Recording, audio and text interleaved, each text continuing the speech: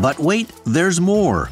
Hi, everybody. It's Terry O'Reilly here, and we're happy to announce something we've never offered before. It's our But Wait, There's More subscriber package. If you're a fan of Under the Influence, you'll get more than ever before. You'll get more bonus episodes like the live recording and audience Q&A we did recently at the Hot Docs Podcast Festival, exclusive for subscribers only. You'll get more podcasts with additional stories. You'll get early access so you can listen to all of our new shows before anyone else. You'll get all of our episodes, including archives, ad-free. Tisk, tisk, I won't judge. You'll be invited to Ask Me Anything sit-down chats with yours truly. You'll get first dibs on tickets for live events. You'll get big discounts on Under the Influence merchandise. And that's only the beginning, all for a few bucks a month. Just go to our show page on Apple Podcasts and tap Try Free to start your free 7-day trial. Membership has its privileges. You should copyright that.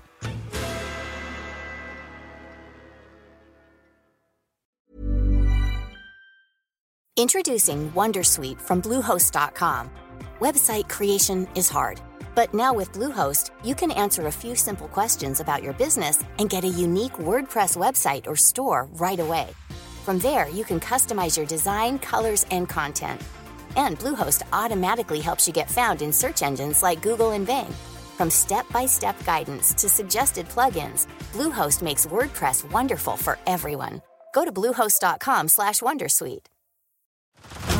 Head over to Hulu this March, where our new shows and movies will keep you streaming all month long. Catch the award-winning movie Poor Things, starring Emma Stone, Mark Ruffalo, and Willem Dafoe.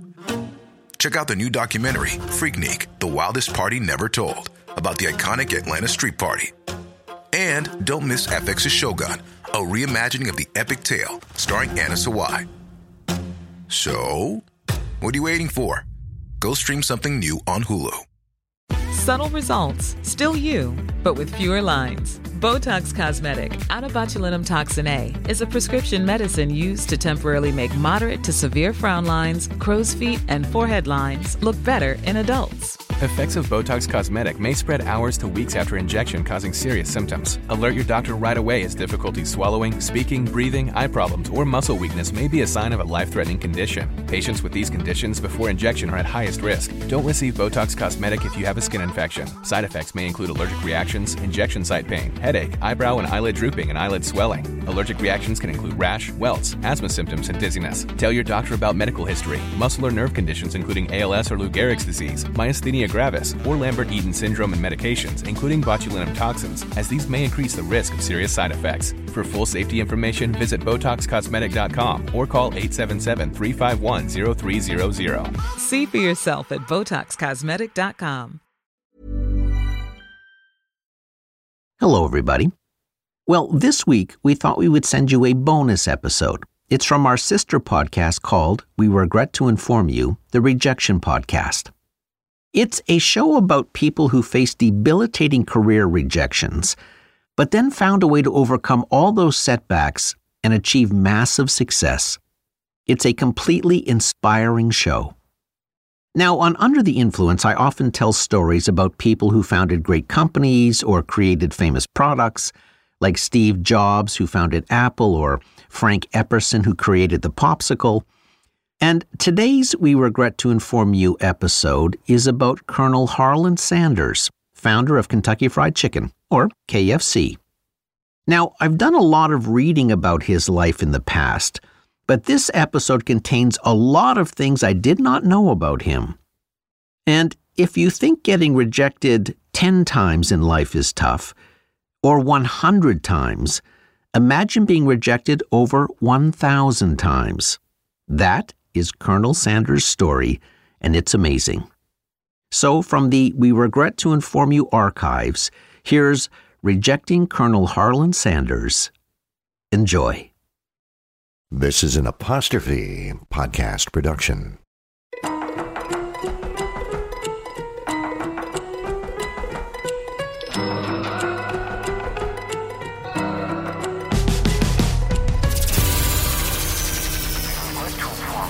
Your application is not of requirements at the present time.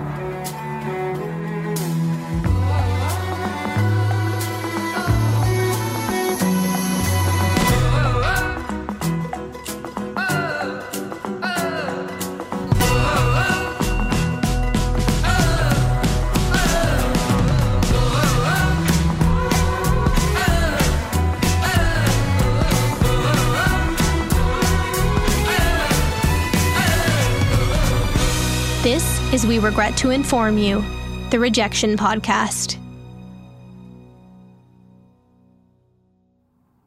Colonel Sanders was 65 years old, broke, and with nothing to show for nearly 20 years of effort. Biographer Josh Ozersky.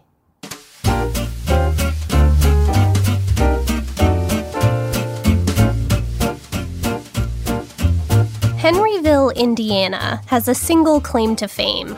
It's the birthplace of one Colonel Sanders. But back in 1890, the village just 20 minutes north of Louisville, Kentucky, was simply the hometown of a boy named Harland David Sanders, son of Wilbur and Margaret, and eldest of 3 children. The Sanders lived in a 4-room home on a farm in a farming county near the southernmost tip of a farming state. Harland Sanders' father worked their 80-acre farm before becoming a butcher. His mother was a homemaker. But when Sanders was 5 years old, his father passed away unexpectedly, leaving his widowed mother to take care of her 3 young children alone. To pay the bills, she took a job at a local canning factory. At night, she'd sew the neighbors' clothing or clean their houses. But sometimes her search for work took her away from home for days on end. Meaning, little Harland was left in charge of his even littler siblings, dressing them, putting them to bed, and cooking for them.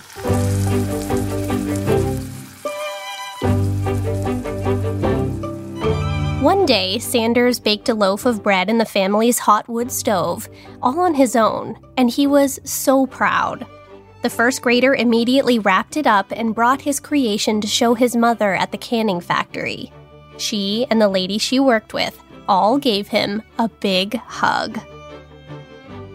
By the year 1900, he was 10 years old, and his mother decided he'd proven himself ready to start contributing to the family financially. So she got him a job clearing brush for a farmer down the road. Now, at 10 years old, Sanders had a wandering imagination. Clearing brush was a monotonous activity, far less adventurous than his own mind. So, way out in the bush and with no one around to keep him on task, Sanders got bored. So he lay down in the grass, daydreaming and listening to the sounds of nature.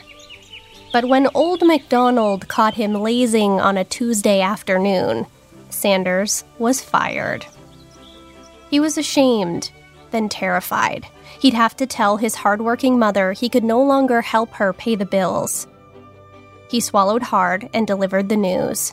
She said, "I'm afraid you're just no good. It looks like you'll never amount to anything."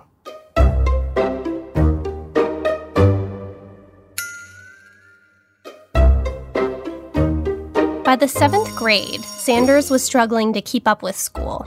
He dreaded math class in particular, and now it was getting all sorts of fancy names like algebra and arithmetic.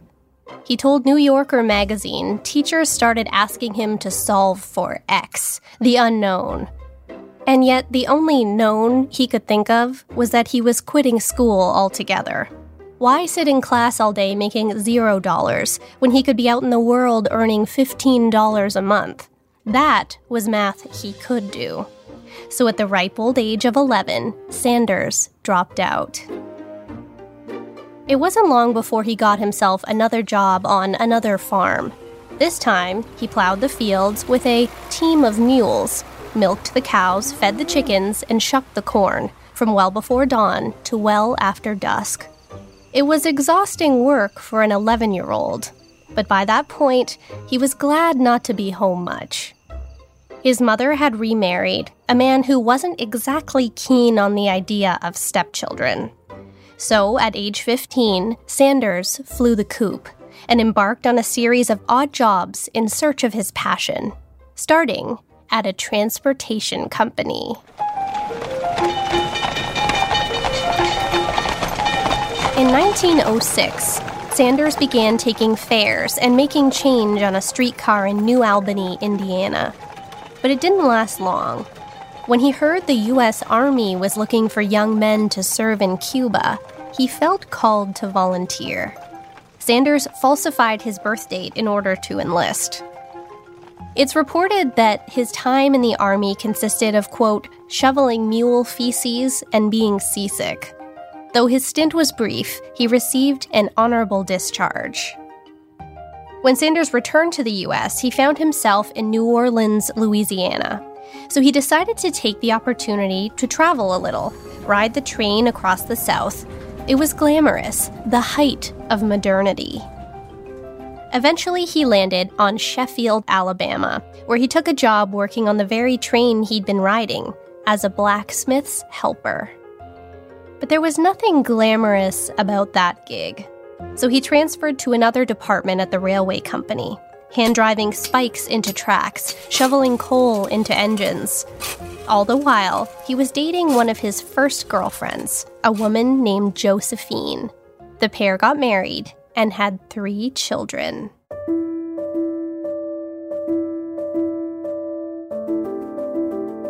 One day while working on the railway, Sanders witnessed a train wreck.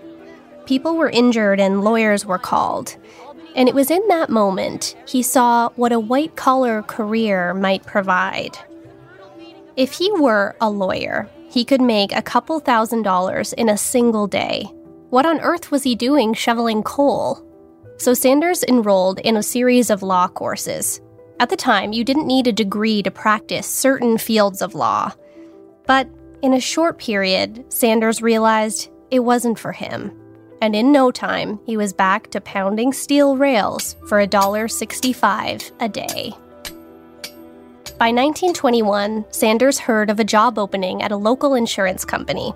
So he went straight to a clothing store, bought himself a gray suit and some dress shoes, and marched over confidently for an interview.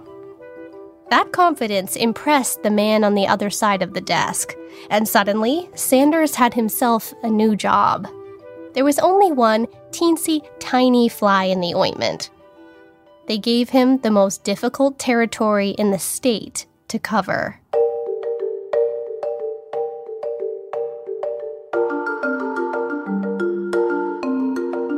Sanders was tasked with going door to door in one of the poorest parts of Indiana, asking unsuspecting folks if they wanted life insurance.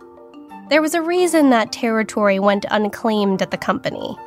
But Sanders was no stranger to hard work. He put his head down and made his way up every single street. He realized he was good at talking to people, and in just 1 year, he'd worked his way up to head of the district. But Sanders didn't understand the business side of business. He was a good salesman, but with no more than a 6th grade education, he struggled to properly turn in his accounts. So, despite his impressive climb up the insurance ladder, Sanders was fired for a second time.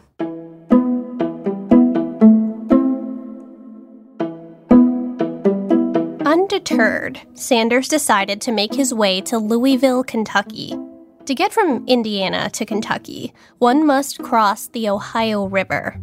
The existing ferry was ancient, and Sanders felt left something to be desired for travelers. So with the money he'd earned in the insurance business, he decided he would found a ferry boat company to take people across state borders with ease. And as his biographer says, it was, improbably, successful. Suddenly, Sanders was an entrepreneur. With that, he decided to join the Chamber of Commerce. Then, he took his profits and put them toward his next venture, the manufacturing of acetylene lamps. His plan was to sell them to farmers, because electricity wasn't yet available in many rural areas of the country. In fact, in 1925, only half of American households had access to power. It was a no-brainer. Except, as Sanders likely should have known from his country upbringing, farmers didn't have much extra cash to throw at new technology.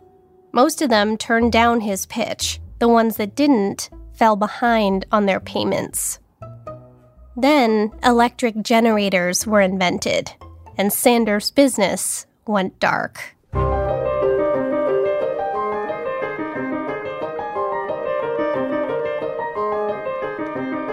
Next, Sanders landed himself a sales job at Michelin Tires, making $750 a month, if he met his quota.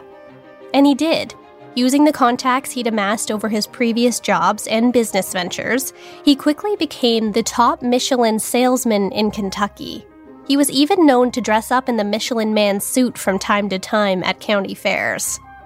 But once again, it wouldn't last long.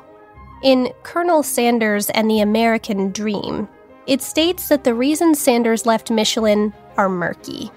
It's more than possible he was fired. Then, to make matters worse, in the mid-1920s, Sanders was in a horrible car accident. His vehicle was totaled.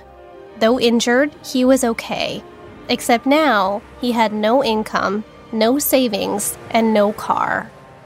He was forced to hitchhike. So one day, he stuck his thumb in the air on the side of the highway and was picked up by an interesting character, a representative for Standard Oil.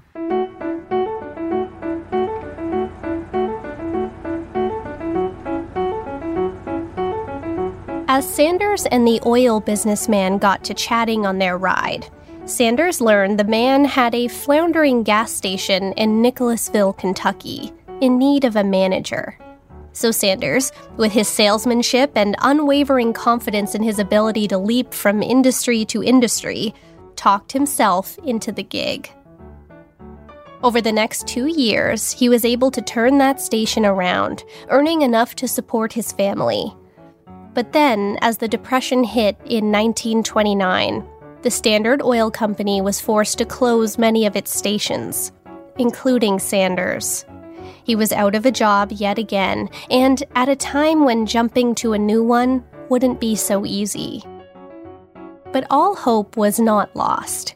Turns out, the Shell Oil Company had kept their eye on Harlan Sanders. They noticed what a difference he made at the Standard station, and now that he was a free agent, they came calling.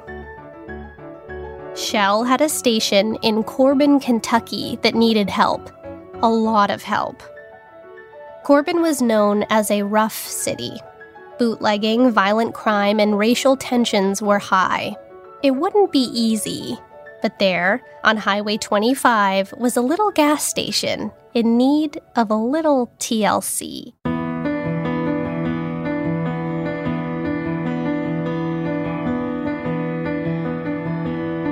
To sweeten the deal, Shell offered Sanders a few rooms at the back of the station where he and his family could live. All the corporation asked for in return was 1 extra penny a gallon. It was a deal, so Sanders got to work finding ways to bring in those pennies. On top of gas, he decided he would offer other incentives to stop at his little station, like oil checks and free air for tires. These were novel concepts around 1930. Oh, and he put up a sign, Sanders Service Station. Being on the highway, the station was a frequent stop for interstate travelers, often truckers looking to gas up and stretch their legs. But Sanders noticed they were also often looking for something else: food. Being on the road for hours and days on end, many of his customers were starved for not just meals, but home-cooked meals, having been away from home and surviving on salt and grease. So that's when Sanders got an idea. If a customer asked him where they might find the nearest pork chop, Sanders would whip up a dish or two in his kitchen out back, usually a little extra of what he'd already cooked for his children. Then he'd serve it to customers for some bonus cash. Typically, he made country ham, string beans, okra, hot biscuits, and pan-fried chicken. A true Southern meal, the kind you look forward to coming home to after a long day. And over time, Sanders noticed more and more truckers started taking him up on his offer to join his family for dinner. So one day he dragged his dining room table into the station and started pan-frying chicken around lunchtime. If customers came, they'd get it, hot and ready. If no one showed up hungry that day, Sanders' family could enjoy a hearty midday meal. So he changed his business's name from Sanders Service Station to Sanders Service Station and Cafe. When word spread Sanders offered more than just gas, he found himself in the kitchen nonstop, trying to keep up with demand. And soon, Sanders' good old country comfort became the main attraction, overtaking the gas and free air. So he changed his business's name again, from Sanders Service Station and Cafe to Sanders Cafe and Service Station.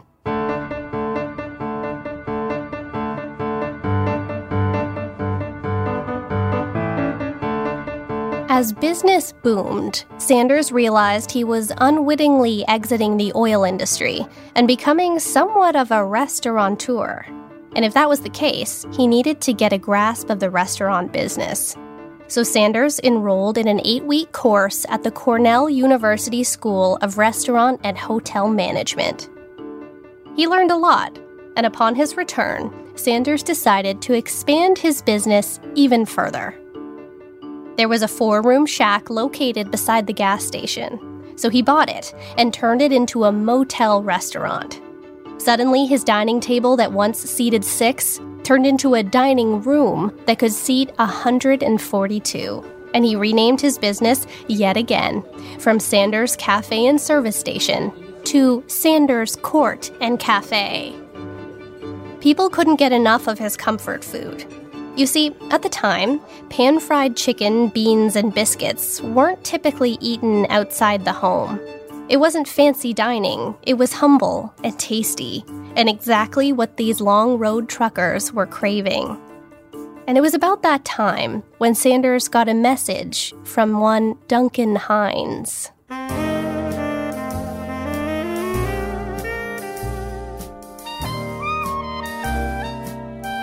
In the early 1930s, Duncan Hines was decades away from printing his name on boxes of cake mix.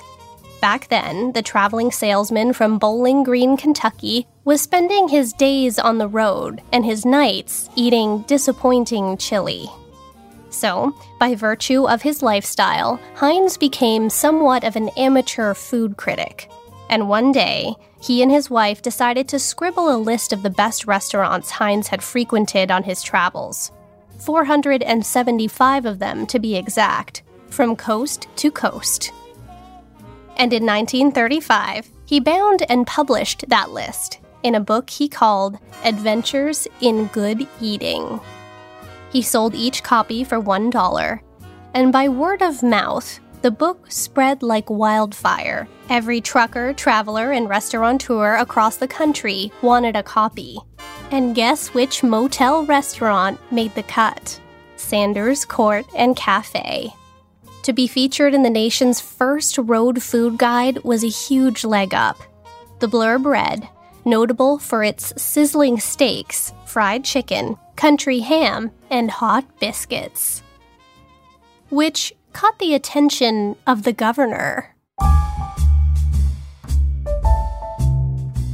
The governor of Kentucky, Ruby LaFoon, paid Sanders' restaurant a visit. He arrived in a shiny black limo, complete with police escort.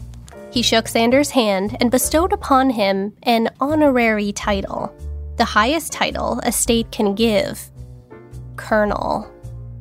45-year-old Harlan Sanders was given a certificate declaring him Colonel Harlan Sanders in recognition of his contribution to the state. With that title came a new persona for Sanders. He liked it, and he decided to lean in. He figured a true Southern gentleman wore a suit, and a true colonel was probably old enough to have white hair. So he put on a black suit with a string tie and began bleaching his brown hair as close to white as he could get it. including his mustache and goatee.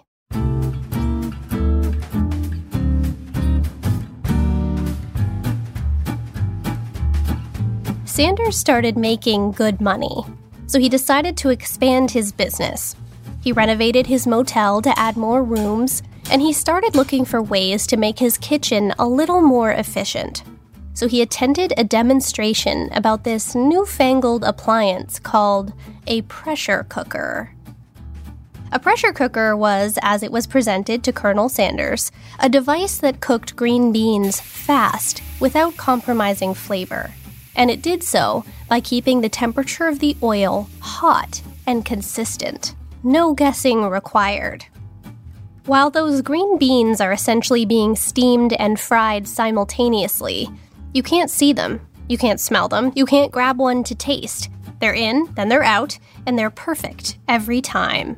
It was a game changer, and it made him wonder, if a pressure cooker could cook vegetables perfectly, what might it do for his chicken? Pan-frying chicken, as he had been doing now for years, was inefficient to say the least. It certainly delivered on flavor, but it took 30 minutes to make and was near impossible to cook in bulk.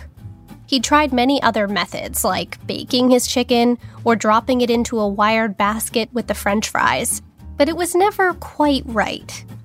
The outside needed to crisp up while retaining moisture on the inside. It was a delicate balance. So in 1939, he got himself a pressure cooker and started experimenting.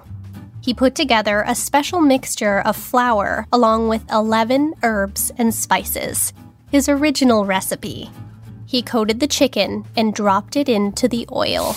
And lo and behold, with a little fine-tuning, Sanders was able to create the perfect fried chicken, quickly, in bulk, and in as little as 9 minutes.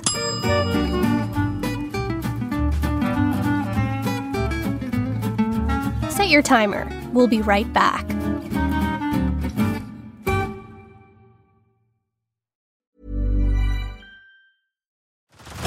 Head over to Hulu this March, where our new shows and movies will keep you streaming all month long. Catch the award-winning movie Poor Things, starring Emma Stone, Mark Ruffalo, and Willem Dafoe. Check out the new documentary, Freaknik, The Wildest Party Never Told, about the iconic Atlanta Street Party. And don't miss FX's Shogun, a reimagining of the epic tale, starring Anna Sawai. So, what are you waiting for? Go stream something new on Hulu. Say hello to a new era of mental health care. Cerebral is here to help you achieve your mental wellness goals with professional therapy and medication management support. 100% online. You'll experience the all-new Cerebral Way, an innovative approach to mental wellness designed around you. You'll get a personalized treatment plan from a therapist, prescriber, or both in a safe and judgment-free space. Your Cerebral therapist or prescriber will outline a customized plan with clear milestones along the way, so you can get to feeling your best. With Cerebral, you're not alone in your mental health journey. We're here to empower you to live a fulfilling life. So take that first step towards a brighter future and sign up today at Cerebral.com/podcast and use code ACAST to get 15% off your first month. Offer only valid on monthly plans. Other exclusions may apply. Offer ends July 31st, 2024. See site for details. Introducing Wondersuite from Bluehost.com. Website creation is hard. But now with Bluehost, you can answer a few simple questions about your business and get a unique WordPress website or store right away. From there, you can customize your design, colors, and content. And Bluehost automatically helps you get found in search engines like Google and Bing. From step-by-step guidance to suggested plugins, Bluehost makes WordPress wonderful for everyone. Go to Bluehost.com/Wondersuite. Subtle results, still you, but with fewer lines. Botox Cosmetic, onabotulinumtoxinA, is a prescription medicine used to temporarily make moderate to severe frown lines, crow's feet, and forehead lines look better in adults. Effects of Botox Cosmetic may spread hours to weeks after injection, causing serious symptoms. Alert your doctor right away as difficulty swallowing, speaking, breathing, eye problems, or muscle weakness may be a sign of a life-threatening condition. Patients with these conditions before injection are at highest risk. Don't receive Botox Cosmetic if you have a skin infection. Side effects may include allergic reactions, injection site pain, headache, eyebrow and eyelid drooping, and eyelid swelling. Allergic reactions can include rash, welts, asthma symptoms, and dizziness. Tell your doctor about medical history, muscle or nerve conditions including ALS or Lou Gehrig's disease, myasthenia gravis, or Lambert-Eaton syndrome, and medications, including botulinum toxins, as these may increase the risk of serious side effects. For full safety information, visit BotoxCosmetic.com or call 877-351-0300. See for yourself at BotoxCosmetic.com.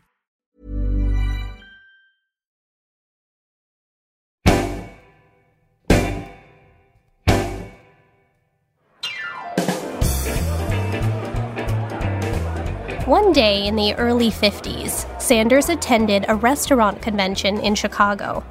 There he met a couple, Pete and Arlene Harmon, who owned a restaurant in Salt Lake City. And the trio really got along.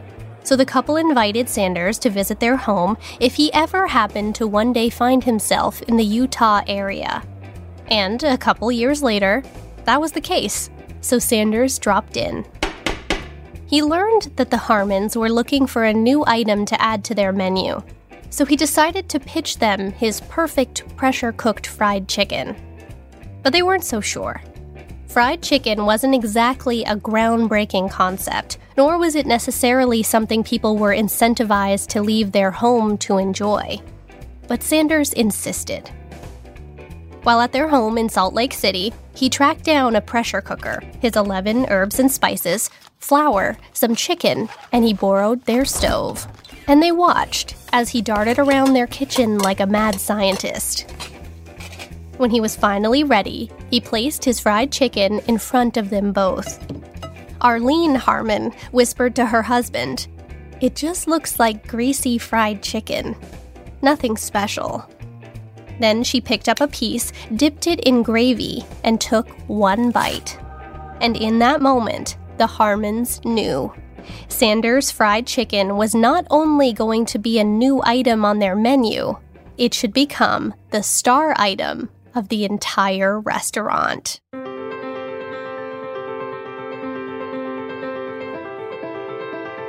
Sanders made a deal with the Harmons. For every one of his fried chickens they sold, he'd earn 5 cents. He'd prepackage his herb and spice recipe to keep it secret, and he agreed, on Pete Harmon's request, to be the face of the new menu item. Harmon was a savvy businessman. His next course of action was to buy all the unused local radio time and fill it with ads for his restaurant and its life-changing chicken. He also started advertising on the newest medium, television. Colonel Sanders and his boys are cooking up the answer. And those ads were so successful, Harmon's restaurant became packed every night, so he opened 2 more locations. And above his 3rd restaurant, he featured a gigantic sign. It showed an image of the Colonel in his suit and tie next to words that read, "Colonel Sanders, Kentucky Fried Chicken."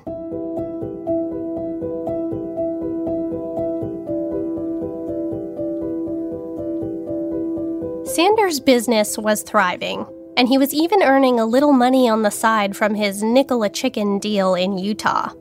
He and his wife divorced, but he remarried a woman named Cynthia. Things were going well for Sanders. That is, until he got some devastating news. A new interstate highway was being constructed near Corbin, Kentucky, that would bypass Sanders' Court and Cafe by 7 miles. No one in their right mind was going to go 7 miles off their route just to stay at his motel or eat his chicken. It was too far. He lobbied the state to have the project halted or the bypass rerouted, but to no avail. Overnight, Sanders' Court and Cafe was dead. With virtually no passers-by, he couldn't even get any money for the building. It was worthless, so Sanders auctioned it off at a loss. Suddenly, he went from a thriving motel restaurant to cashing his monthly Social Security check of $105. At age 65, Sanders' business of 20 years disappeared before his eyes.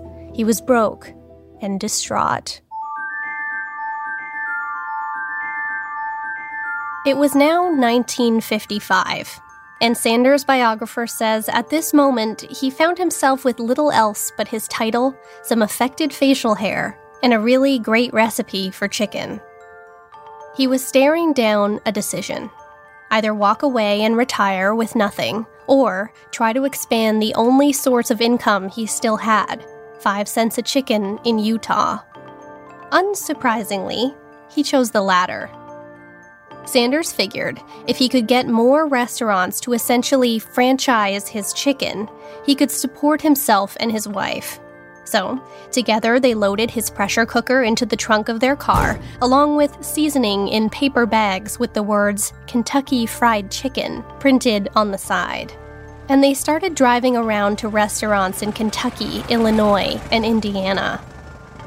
The plan was to walk in, make their sales pitch to the owners of the restaurants, let them sample Sanders' recipe, and shake hands. But what Sanders and his wife would soon realize is that what happened in Salt Lake City was an anomaly. No one was interested in the man with a gold-tipped cane. No one wanted to franchise Colonel Sanders' Kentucky Fried Chicken.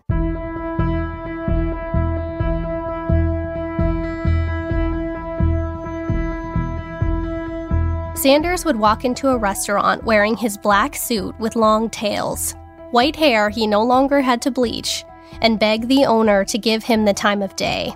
That is, if he could reach the owner. More often than not, he never made it past the manager or chef, people with no real decision-making power. And if he did get to the owners, they had major concerns. First of all, the perception was that every mother with an iron skillet could do what the Colonel was doing. What was hard to do was make fried chicken in bulk outside the home. But that was okay, because Sanders had a solution: the pressure cooker. But for restaurateurs, the pressure cooker was concern number 2. If you were not a seasoned pressure cooker user like Colonel Sanders, what you were looking at was a vat of 400-degree oil. It was dangerous, a liability, especially in the hands of minimum wage earning kitchen staff. Pressure cookers back then were kind of volatile. Sometimes they'd malfunction and explode, sending boiling oil and chicken bone shrapnel in all directions. Yikes. One person told them pressure cookers were for green beans, not chicken. Frying chicken in a pressure cooker seemed, to many a diner owner, a silly idea. One even called Sanders a danged old fool. Sanders and his wife continued driving around the South, pitching his invention, but they were met with so much rejection. The pair survived on free meals from any friends that happened to live nearby, and they were forced to sleep in their car. They'd park outside the restaurants to ensure they were the first ones at the doors when they opened, but it never got them anywhere. His biographer put it this way: Sanders was an old man tirelessly driving around to back-road diners, nearly as decrepit as himself. What Sanders really wanted was to get his chicken into a prestige franchise, something established. That way it could be sold at multiple locations, maybe even far-reaching locations. He met with countless restaurant owners, but he was rejected. Amazingly, despite his desperation, Sanders still maintained his standards. Sometimes he'd drive for hours, once up to 1,500 miles, get out of the car, peer through the window at a restaurant's kitchen setup, and immediately walk back to his vehicle. The Colonel said at the end of the day, there were places he didn't want his chicken to be sold, even though he was bleeding gas money. According to Encyclopedia Britannica, In 2 years, he signed up only 5 restaurants. Legend has it, Colonel Sanders was rejected 1,009 times. Then something interesting happened.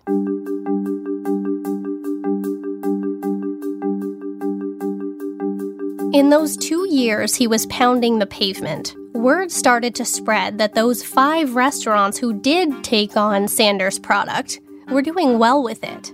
And suddenly, a handful of restaurants started coming to Sanders, inquiring about becoming franchisees. So he began packing and shipping his flour mixture to restaurants, doing all his own bookkeeping. And with that money, Sanders took a page out of Pete Harmon's playbook and got himself some ad time on local radio and television stations. He'd talk about his special chicken and then hand out samples to live audiences. And that's when one producer gave him some advice. They told him to ditch the black suit. A white suit would stand out better on television. So he gave it a try, and Sanders liked it. If anything, he noticed it did a better job at hiding flour dust.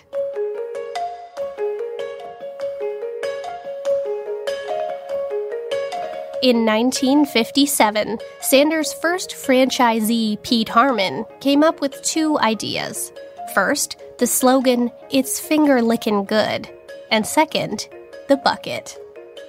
Sanders dropped into the restaurant selling his product and talked to the customers, or he'd throw on an apron and cook some of his Kentucky Fried Chicken himself, an ever-present face of the brand. If he ever felt the quality of one of his franchisees' restaurants declined, he had the right to withdraw the deal and remove his chicken from the premises. And by 1960, Sanders had over 200 outlets for his chicken in the U.S., with another dozen in Canada, earning Sanders over $100,000 a year. Soon, the number of outlets jumped to 400, and then his creation jumped overseas, to Europe and Asia. 400 locations became 600, earning the Colonel $300,000 annually, or $2.8 million in today's dollars. He hired 17 employees to help him run the operation out of an office building he built on his property. In 1963, he met a soon-to-be governor of Kentucky named John Y. Brown. Brown took an interest in Sanders and decided to come on board and help him expand his business. Brown's contributions led to the idea of cohesive branding at the franchisees' restaurants, red and white color schemes, and shifted the ever-growing brand toward the fast food industry. Then in 1964, at age 74, Sanders said Kentucky Fried Chicken started growing right over him and mashing him flat. It was time to sell the business and retire.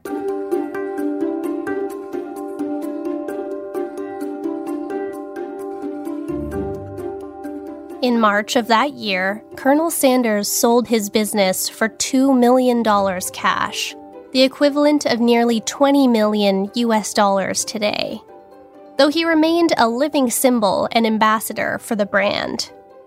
And interestingly, that's when he left Kentucky, settling in the little-known town of Mississauga, Ontario.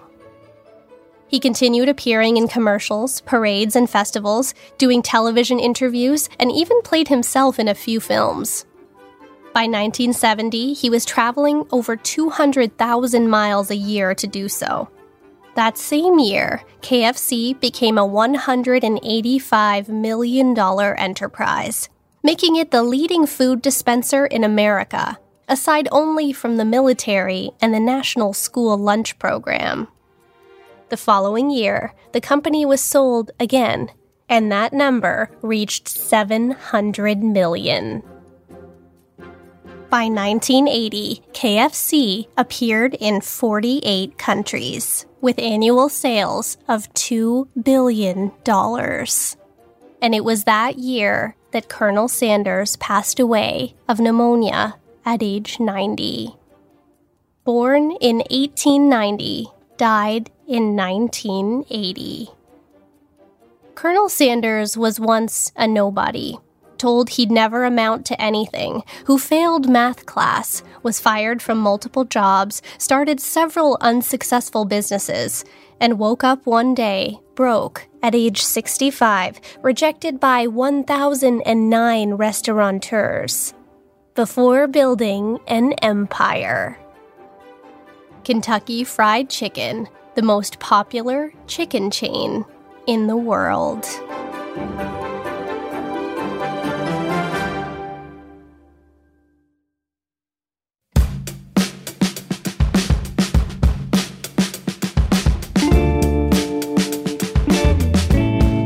It has been said, the road to success is always under construction. No truer words were ever spoken. Everybody zigzags in their career. Laverne Cox didn't make it as an actress until she was 40. Leslie Jones didn't make a living in comedy until she was 47. Director Norman Jewison was still facing rejection in his 60s. But Colonel Harlan Sanders is different from the rest. Unlike Cox, Jones, and Jewison, who pursued a single career direction, Sanders tried many. He was a blacksmith. He worked on streetcars. He was a railway worker, army recruit, lawyer, insurance salesman, ferry boat owner, lamp manufacturer, tire salesman, gas station manager, and restaurateur. Then, when he hit 65 years of age, he found himself broke and jobless after over half a century in the workforce. In other words, he had to start all over again.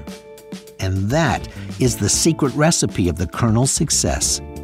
Instead of retiring at the age of 65, which most people do, he reinvented himself. He made a hard left after 50 years of hard road.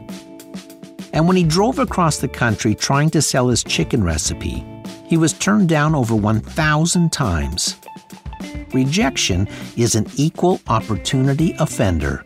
You're never too old to be rejected, but you're also never too old to pivot. In the 10 years from being broke at 65 until he sold his company near the age of 75, Colonel Sanders became a multi-millionaire.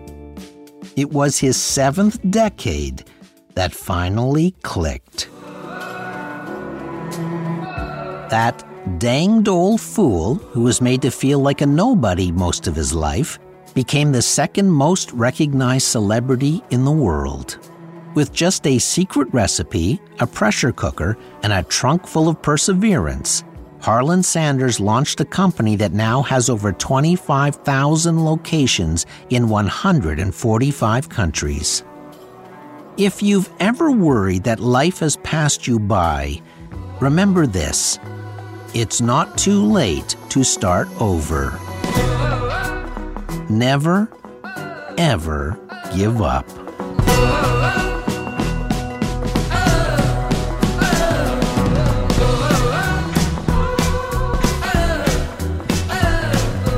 Colonel Sanders' secret recipe of 11 different herbs and spices is kept inside a vault, behind a steel door, under 2 feet of concrete, with motion detectors and 24-hour surveillance. At KFC's headquarters in Louisville, Kentucky, only 2 people have a key, making it one of the most secure vaults in the United States.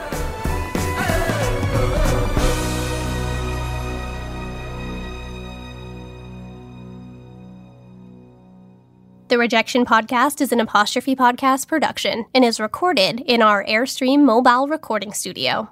This series is hosted and written by me, Sydney O'Reilly. Research, Allison Pinches. Director, Callie O'Reilly. Engineer, Jeff Devine. We regret to inform you, our producer is Debbie O'Reilly. Theme music by Ian Lefevre and Ari Posner, which, by the way, is finger-licking good. The major source for this episode is Colonel Sanders and the American Dream by Josh Ozersky. Other significant sources are listed in the show notes on our website, apostrophepodcasts.ca/rejection. Follow us on Twitter @apostrophepod. If you enjoyed this episode, you might also like Rejecting James Dyson from Season 2. Rate and review this podcast wherever you like to listen. And while you're there, let us know of any rejection stories you'd like to hear. This series is executive produced by Terry O'Reilly. See you next time.